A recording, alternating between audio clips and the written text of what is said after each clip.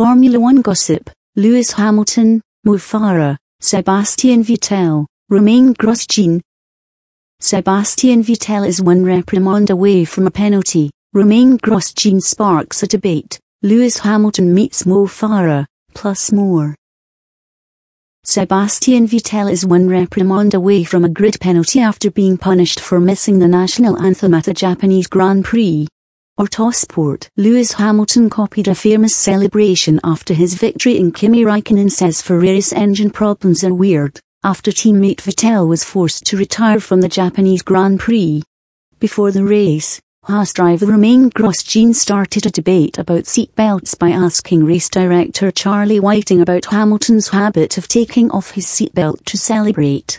Jolyon Palmer will probably not drive in Formula One again after his exit from Renault.